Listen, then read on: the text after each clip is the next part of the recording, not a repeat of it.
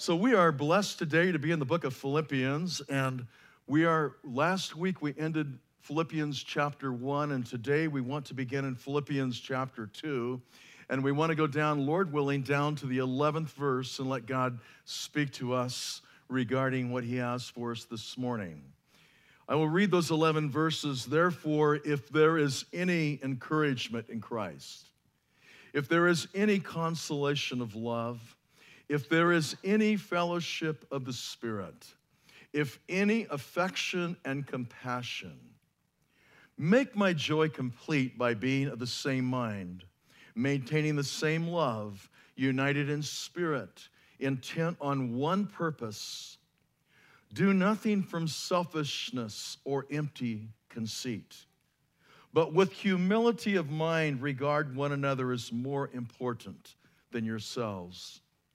Do not merely look out for your own personal interests, but also for the interest of others. Have this attitude in yourselves, which was also in Christ Jesus, who, although he existed in the form of God, did not regard equality with God a thing to be grasped, but emptied himself, taking the form of a bondservant and being made in the likeness of men. Being found in appearance as a man, he humbled himself by becoming obedient to the point of death, even death on a cross. For this reason, also God highly exalted him and bestowed on him the name that is above every name, so that the name of Jesus, every knee will bow, of those who are in heaven and on earth and under the earth, and that every tongue will confess that Jesus is Lord, to the glory of God the Father. If you remember with me, as we have been looking in the book of Philippians, Paul is writing from a Roman prison. Most people feel like it probably was in Rome, and he was writing to this little fledgling church of probably 30 to 40 people, just a small little group of believers. And this is who Paul was writing to as he was writing this work here. And here he was in a place that everything that surrounded him was not convenient. I would guess the food wasn't good. I know it was damp and cold. It was inconvenient in every way. And Paul was reaching out in a powerful way to this little church that one day would be a great monument of the work of God, and beginning to teach them and speak to them about the Lord Jesus. But today, as I'm looking at this, and like one brother came up and shared, there is so much here that speaks of the mind of Christ. And yet, as I kept looking at this, I kept looking at the attitude that Paul was directing the believer at Philippi to have, to soar to an altitude that they could have in Christ. Because really, the attitude determines the altitude. And wherever we are, we will only go as high as the attitude that God gives us in the Spirit to soar where he wants us to go. So as we look at this together this morning, we're going to see Paul challenging first the church of Philippi to soar. He said, I want you to fly high. I want you to go high. We have seen this as we've looked in the first chapter too. And he says, if there is any encouragement in Christ, if there is any consolation of love, if there is any fellowship of the Spirit, if any affection and compassion. And you really look at that and Paul's saying, okay, if there is any, yes, there is. There's all kinds of encouragement in Christ. There's all kinds of consolation. There is fellowship. There is affection. There is compassion. Christianity is real. The Spirit we get through the Lord Jesus is amazing, that can give us the abundant life. And Paul was writing about this here. It would be a little bit like saying, if Phoenix, Arizona ever gets hot in the summertime, or if an apple tree raises apples, or if Barrows, Alaska is cold in the winter, then I want to appeal to you. Paul's saying, I've got an appeal to you. You at Philippi, now he could never get there again. There was walls that were surrounding Paul that would never leave him. He would lose his life as a martyr for Jesus Christ shortly. I don't know how many years. It could have been 3 years, 5 years. It wouldn't be many years. Paul's out of here. I've read that he died about my age. But when Paul comes here, he says, if this is true, if Jesus is real, I've got a little challenge. I want to lay this out. He says, I want you to consider this morning at Philippi as you're reading this. And can you imagine Paul writing this in situations where he could have said, wow, why don't they get better food here? Or how come it's so cold? Or how come my situation is such? And you know, even as we come to a time like Memorial Day, and we mentioned this in prayer before the Lord, but wow, we as American Christians don't realize how blessed we are. God has given us so much. It's so easy to lose the attitude of gratitude that keeps us flying, that keeps us soaring where God wants us to be. But Paul goes and he says, if this is true, in verse 2, he says, here's my challenge. I want you to make my joy complete. I want you to bless me. He could be saying, Philippian church, you owe me one. I shared the gospel there. I brought the church to Christ. I led Lydia to the Lord. I led the Roman ruler and his household to the Lord. Now I'm going to ask you to do something. I'm in prison. I need a little encouragement. Maybe it's possible Paul, as he was writing this, could have been in one of those low times of his life. I don't know. It's easy to think, well, Paul just kind of floated on a high plateau all the time, but that wouldn't be true. I'm sure there's days when he could not sleep at night. He woke up, he thought, oh, Lord, how can I just want to go home, like we read in Philippians the last week or so as we were looking in the previous chapter. But he says, make my joy complete by being of the same mind, notice where he's going, maintaining the same love, united in spirit, intent on one purpose. He is touching an area that he touched in the earlier chapter. He is saying, I just can't wait to hear from Philippi that you're walking together in Jesus Christ. It'll make it worth it. It'll be, I'm waiting for the good news to come rolling in from a far land that would have been about 800 miles away.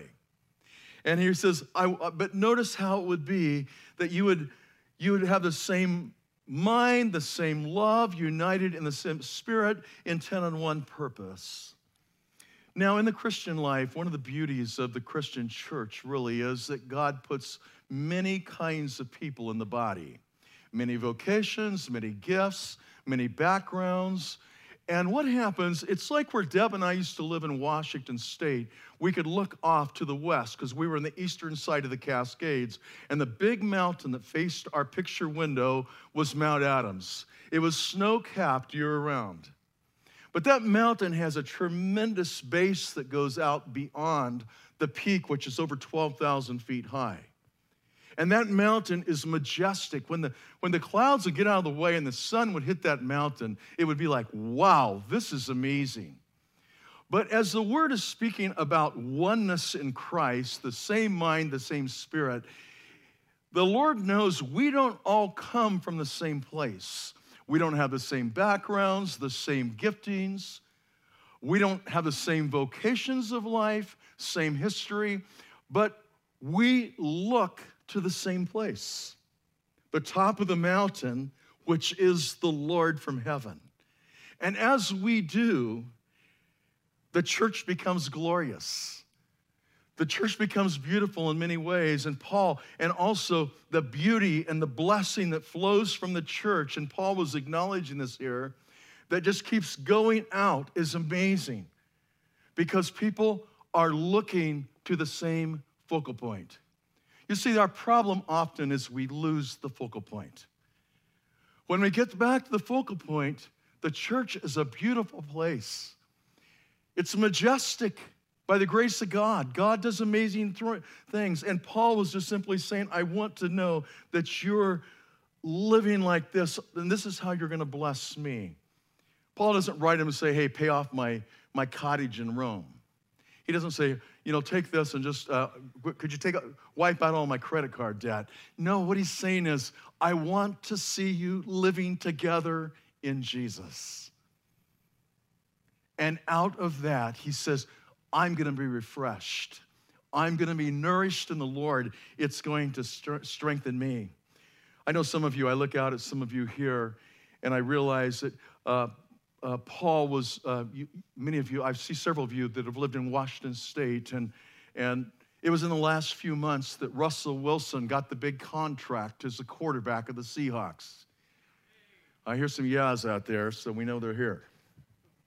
You can't go yeah too much because we've got to keep that oneness in Christ, and if we lose that, that won't be a real blessing. But here's what spoke to me just in the last week or so is that Russell, one of the first things he did is he gets the contract, and he reaches out and he buys his mother a new home. And he gives her a key and he says, Mom, this is that which I give you in thanksgiving for all that you have done for me. Just a touch of refreshment. Yeah, it's a big touch. We say, most of us said, I couldn't do that for Mom. And if it was probably, if I could give him a little bit more advice, take a little bit more of that and get yourself some really good linemen. Because they keep you protected and give you longevity. But here was a refreshment in the natural, and Paul was saying, if you want to help me in prison, live like this and you're going to bless me. You see, a lot of times we don't realize how far the blessing of God goes when we're walking in the Spirit. We're walking in oneness with Jesus first, and oneness together second, just like the cross, and the blessing just extends in the most amazing, abundant ways. And in verse 3, Paul gives us this, just like, okay, here's this no trespassing sign, or it's like the dead-end road. He says, do nothing from selfishness or empty conceit. And Paul reaches out and says, I'm going to talk for a moment about the things that motivate the fleshly people, and that is a desire to live for self. At the core of almost all sin is selfishness. We see the symptom up here, but down here where we can't see it is self. And the other word he uses here is empty conceit, which is pride. I don't know if they're always walking together hand in hand, but they're awfully close together. And Paul is saying, don't do anything. And he says, off limits, don't go there. Don't do anything through selfishness or empty conceit. And he said, I want to warn you, because what he knew was Philippi was a young, growing, flourishing church, but he knew something that can happen so easily in churches, is churches start turning inward. We build our bubbles, our little protectionist bubbles, our little right bubbles. And if not, we're not careful, it becomes sophisticated selfishness. And we don't recognize what we are touching. And God is saying, don't do anything by selfishness. Paul is saying this, but God really is through Paul. But with humility of mind, regard one another as more important than yourself. And he says, Church of Philippi, as I write to you, and I'm looking for the blessing coming back, because blessing really in the Christian faith is intended to go both ways. It's not just one way. God is bringing blessing back as we extend blessing. That's the way God works. But here, he just gives us example of this blessing of regarding one another as more important than yourself. You know, I think it was Paul writing to Philemon that he said this in Philemon 1:7. Right before he's going to ask a real favor of Philemon, he's going to ask him to come back and forgive his runaway slave Onesimus. And he says, for I have come to have much joy and comfort in your love, because the hearts of the saints have been refreshed through you, brother. And in verse 20, after he had made the appeal, he says, yes, brother, let me benefit from you in the Lord. Refresh my heart in Christ. And Paul's saying, I'm longing for that refreshment that I need in the Lord.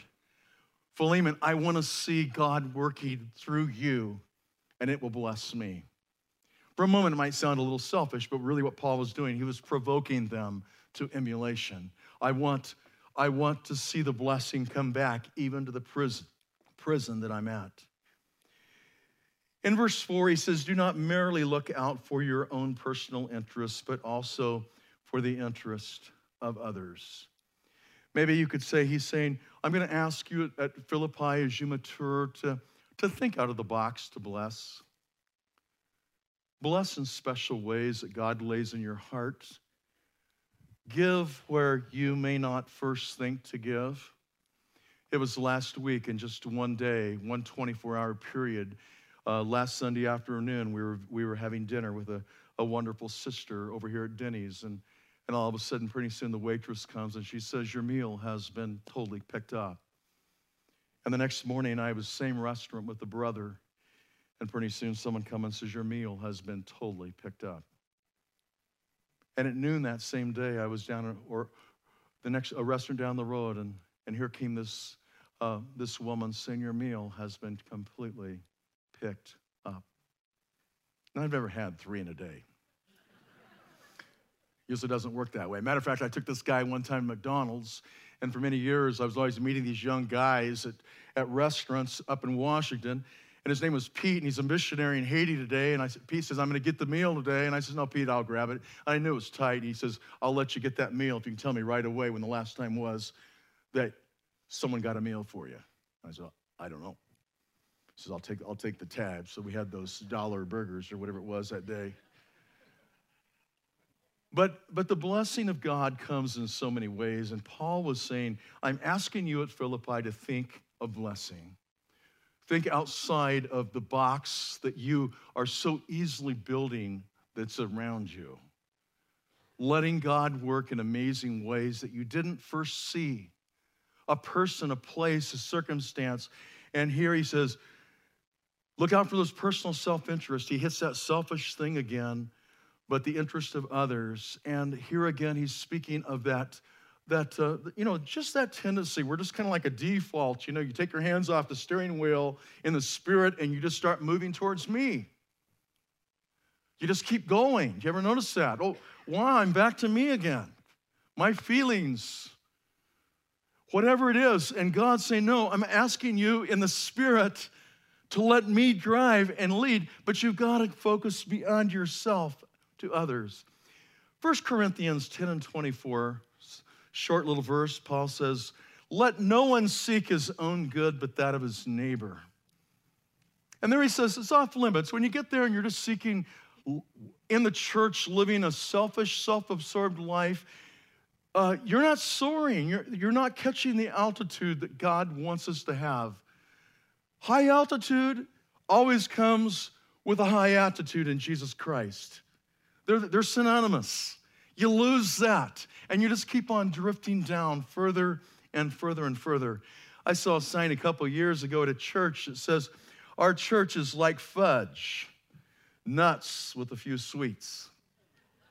And that's probably true. Most churches are basically dysfunctional apart from the grace of God, and we are too. Most of us don't deserve love and kindness. Most of us don't deserve grace. That's why we're here. We walk in the doors and say, I'm one of those guys, God. I'm only here because of your amazing grace and what you have done. But Paul gives a big challenge here. He says, here's this great big attitude challenge. And this is how you're going to soar in Jesus Christ. This is how you're going to go over the top of the mountains. You're going to climb through valleys. You're going to watch Jesus work mightily. But then he says, okay, let's step back. I want you to see this example of this person I'm going to look to. His name is Jesus. And for about 5 verses or so, we're going to look at the example. And I will confess to you, in all the years I've taught this, in all the places, taught this many times throughout the world, and as I've got through that, I don't get my head fully around what Paul's saying. It is too profound for this little guy. What he's saying about what Jesus did and who Jesus is and how far he has went for us is so amazing when you look at this. But let's get it together and let's just walk in it together, because what he's doing, he's saying all of a sudden for a moment, I want you to see the perfect attitude. And out of the perfect attitude has the highest altitude. And he goes, I want you to see this in Jesus today. And in verse 5, he begins when he says, have this, here it is, attitude in yourselves, which was also in Christ Jesus. It's easy to say, well, I'm not Jesus. That's so true. We know that. Who, although he existed in the form of God, did not regard equality with God a thing to be grasped, or he didn't have to choose a position. He did not have to seek his own. He did not choose equality with God, a thing to be grasped. Harpagamos is the word. He did not seize equality with God. No, we're going to see it was exactly the opposite with Jesus. As we look at Jesus, we'll see something. But in verse 7, but emptied himself. This is Jesus. What would that mean? He emptied himself of what? He came in the form of man. We will see this. He emptied himself of what? Was it a selfish pride? No, he had no pride. He emptied himself of that which was God to become a man.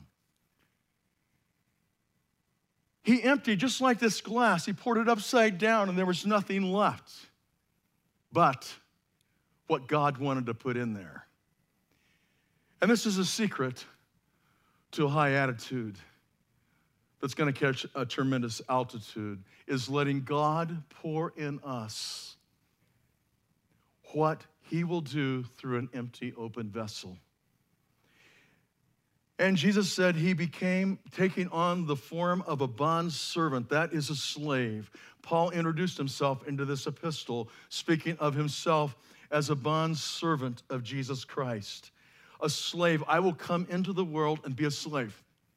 This is Jesus. See, that's why so many of the world rejected Jesus. They looked for a king. They looked for someone who could beat up the Romans, set them up in the right place. And Jesus said, no, I'll be a slave. I will be a bond servant of Jesus Christ. And being found in appearance as a man. Now that is amazing because John says it like this: he was in the world was made by him, the world did not know who he was. And being found, he was a creator God of the world, of the universe, and yet he be found in appearance as a man. Then he humbled himself.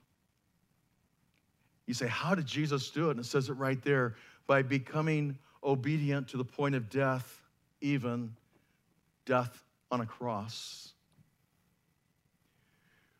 Now, I don't know if you see this here with me, but in the Spirit, the high road is often found taking the lower road. Jockeying for the high position was not where Jesus was. He came to serve. And you'll see a verse in Matthew chapter 20, verses 25 through 28. But Jesus called them to himself and said, you know that the rulers of the Gentiles lord it over them, and their great men exercise authority over them. It is not this way among you. But whoever wishes to become great among you shall be your servant. And whoever wishes to be first among you shall be your slave. Just as the Son of Man did not come to be served, but to serve and to give his life a ransom for many. Luke 22 and 27, here's a companion verse. For who is greater, the one who reclines at the table, says Jesus. That's normally what we think, or the one who serves. Is it not the one who reclines at the table? Oh, yes, we say. But Jesus says, I'm the one who serves. Jesus said, I'll take the other road. It's like that poem by Longfellow, the two roads diverged in a yellow wood, and I took the one less traveled by. I'll take the road, Jesus said, that no one else would travel, to bless. And as we look at this, I go back, and I was thinking about Abraham and Lot back in Genesis chapter 13.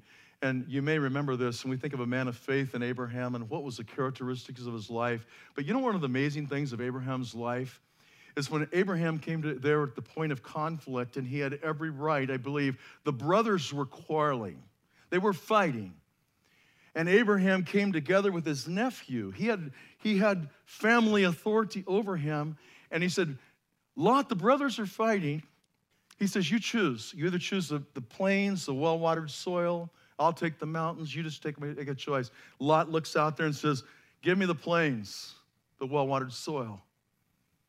And Abraham says, okay, I'll take the mountains. And Abraham chose the lowest road in many ways for God to bless at the highest road. You see, the Christian life is always teaching this truth that the way up is down. The way to be strong is to be weak. The way to be rich is to be poor in the spirit. This is what the Word continually teaches. And it's so easy. And Jesus, it's interesting that Paul was reminding these brothers here about this as he points to Jesus. But I think it's a good example. This church was just one of the beacons of faith and work of God in so many ways. But Jesus was teaching through this that you at Philippi, as much as you're going to be used by God, I want my brother Paul to remind you that you can easily forget where true power lies and the way to have soar at a very high altitude.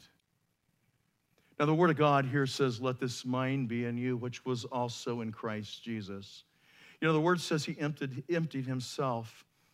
And I just think about that like the glass. But there's a verse in Isaiah 53:12 that's prophetic of this, when it says, because he poured out himself to death and was numbered with the transgressors, yet he himself bore the sin of many and interceded for the transgressors. Another verse that kind of parallels there in the New Testament, Mark 10:45, it says, even the Son of Man did not come to be served. You remember what he did? He grabbed the towel in the basin, but to serve and to give his life a ransom for many. You know, years ago, when I was a young pastor, we had a guy that lived down the road, and he had two gifts that I knew of. He was just a servant, but one of the gifts was he had the gift of reflexology, foot rubbing. But I mean to tell you, I've never had a foot rub like this guy could give. His name was Will, and he would look at you, and he put alcohol all over my feet. He'd start squeezing your feet, and it would hurt so bad, but I would have to sit there and just act like it didn't hurt, you know, and I'm okay. Probably some of you have been there before with a good, hard foot rub. And another thing he loved to do, he just loved to go out and help the widows and the shut-ins that were all through the community of California where I lived. And what was really cool, he'd come down to Arizona in the wintertime. And in those days, I was a young pastor. Arizona seemed to me like it was like China. It was so far away. But Will would go down here, and he'd live here. And when he'd come back, I'd say, what'd you do, Will? He said, well, I have a couple gifts. One is foot rubbing, reflexology. So I just go around and pray that God will show me a shut-in, a person that's suffering, and I'll go over and just rub their feet and do it for free. If he charged me, he charged $7 in those days. And he says, the other one I really love to do when I'm there is I find all of these citrus trees that people don't pick with grapefruit and oranges, and I load them up in bags, and I take them, these shut-ins, and just fill their places. And that's what the guy did. He's gone. God took him home. But to me, it was just a tremendous example of a man who just simply said, God, I'll serve you in some simple ways for your glory. You know, a lot of times we miss God's place because we're looking another place. And I believe we can all acknowledge that in some level. We're looking over there, and God says, there it is. And Will just says, okay, I'll rub your feet. Deb and I would get ready to go on a speaking trip, and I'd be going to another part of the country. The phone would ring, and Will said, I'm coming over, no charge. I'm just coming over. I'm going to rub your feet and Debbie's feet before you go. I just want to bless you. I can't go, but I can rub your feet. Now, there's a lot of ways to bless that sometimes we forget that has a lot to do with soaring high in Jesus Christ. What God sees and what man sees is two different things entirely. The places that God's hallmark of Christians that are serving are people that are out there almost overlooked and forgotten. I look at some of the places, even in the last few weeks, there's some of you right here that God has just brought your gifting to me. One of the things in my heart in this church is that we would reach out and we would strengthen this body, just like I'm talking about that mountain. We'd build a stronger volunteer base, that would just keep going out. And it would get stronger and stronger. There'd be layers of volunteers that are handing off to others, that are handing off to others. But each time you're blessing, and someone else is there. But see, I can't rub feet. I can, but I'm not him. I could pick some oranges, but usually I think I don't have the time, maybe. We'll have the contacts. You've got those too. It's not that, but it's something that God has given you in a special way. And the Word of God says, what's amazing here is when you come to the end of this challenge about Jesus and the example, he says that he humbled himself by becoming obedient to the point of death. And then the lowest of all that Jesus chose, he didn't have to go there, was the death of a cross. He did not have to go there. He could have stopped and said, I don't have to go there. Some people just taunted him. Can't you call 10,000 legions of angels? They'll come down, get these guys out of here, curse the whole bunch of. No, that's not what he did. He said, I'll go because I love them so much that this is how I will truly bless. And we know there was a blood sacrifice there that took away every sin of those who believe by faith. That's not what we're speaking about today for us. We cannot save others through a sacrifice, but we can bless others tremendously when we allow these lives and bodies to become living sacrifices for Jesus. Now, what's really cool here is we're just going to glance quickly at the end of this. The result of what Jesus did is things started changing quickly. You're here today, and I'm here today because a lot changed really quickly for this reason. Notice the lingering here. I want to linger. For this reason also, God highly exalted him. God looked at his son who gave his life, who lived a subservient life, who came as a slave, who emptied himself, and the Word of God said he highly exalted him and bestowed on him the name which is above every name. God said amen to the sacrifice. Not just for blood, not just for salvation, but God said, this satisfies me even by the perfect example, and I am going to lift him up. And we know what happened. Not only did he live, not only did he die, not only did he buried, but he rose again the third day according to the Scripture. Then he ascended on high, and there on the Mount of Olives, going back into heaven, and God said, amen. And I want us to hang on to this because this is so important when we think of God giving him a name above every name. In the Greek, that is Kairos. It is the Yahweh name, his name above every name. God says, this is my son, and I will exalt him. Hebrews 1:4, having become as much better than the angels as he has inherited a more excellent name than they. God's saying, I will give him the name that is above every name. And I believe the apostles, you saw this often in the book of Acts, they began to speak of Jesus, the name which is above every name, that would cause every knee to bow, every tongue would confess. So that at the name of Jesus, verse 10, every knee will bow of those who are in heaven and on earth and under the earth. I want us to notice the word will. Some places it says every knee shall bow right now, like Romans 14 and 11. But here it says at the name of Jesus, every knee will bow. The work of the Lord Jesus Christ is eternal. If we do not acknowledge him in this life, there will come a time, guaranteed by the word of God, that we will acknowledge him as King of Kings and Lord of Lords. There will be no unbelievers in hell. They all believe, but just a little bit too late. But today we have the privilege through Christ to acknowledge him as a King of Kings and Lord of Lords. Every knee will bow of those who are in heaven. Notice how far sweeping this is. This looks like the angels, doesn't it? The redeemed saints, and on earth and under the earth. And that every tongue will confess that Jesus Christ is Lord to the glory of God the Father. Now let's look at what happened. because one person humbled himself and became obedient unto death, even the death of the cross. God lifted him up high, higher than the heavens, gave him a name that is above every name, that the name of Jesus every knee will bow. Isaiah 45:23, God speaking, I have sworn by myself, the word has gone forth from my mouth in righteousness and will not turn back, that to me every knee will bow, every tongue will swear allegiance.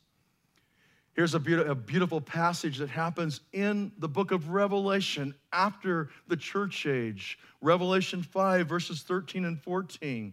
And every created thing which is in heaven and on the earth and under the earth and on the sea and all things in them I heard saying, notice how far that name is going. To him who sits on the throne and to the Lamb be blessing and honor and glory and dominion forever and ever. And the four living creatures kept saying, Amen, and the elders fell down and worshiped. Do you see how far he is soaring? How far the message of Jesus has went because one person, Jesus, came in the world. He gave his life as a perfect sacrifice. And he was exalted by the Father, his name lifted up above every name. And everyone and how far that goes and how far that sweeps today is just what we call amazing grace. But it's also speaking about what God does in the heart of his children.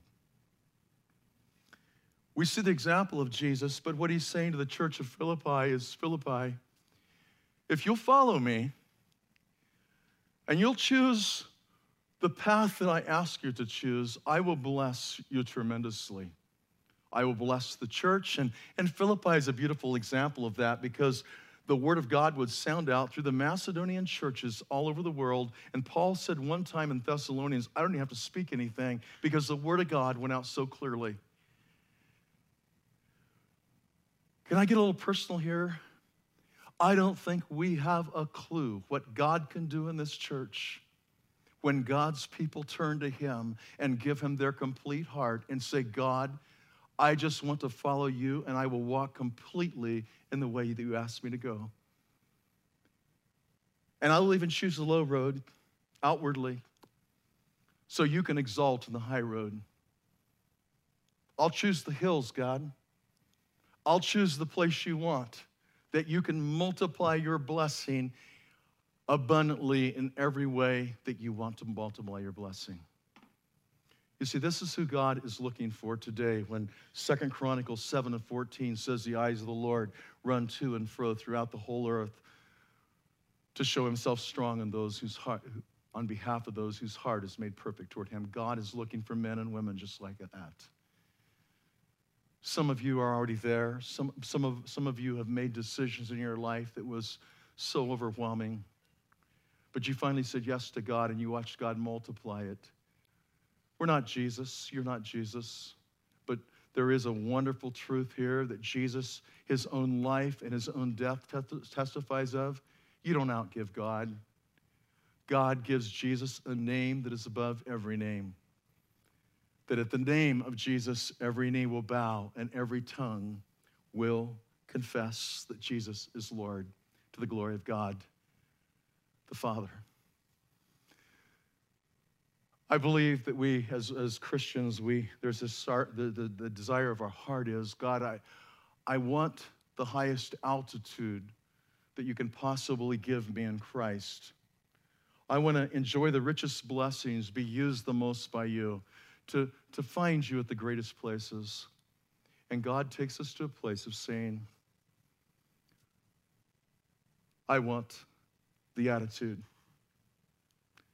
The attitude of Jesus was he just emptied himself. Even at the cross, I think he just crawled out to God and said, not my will, Lord, but yours be done. And God just began to multiply that.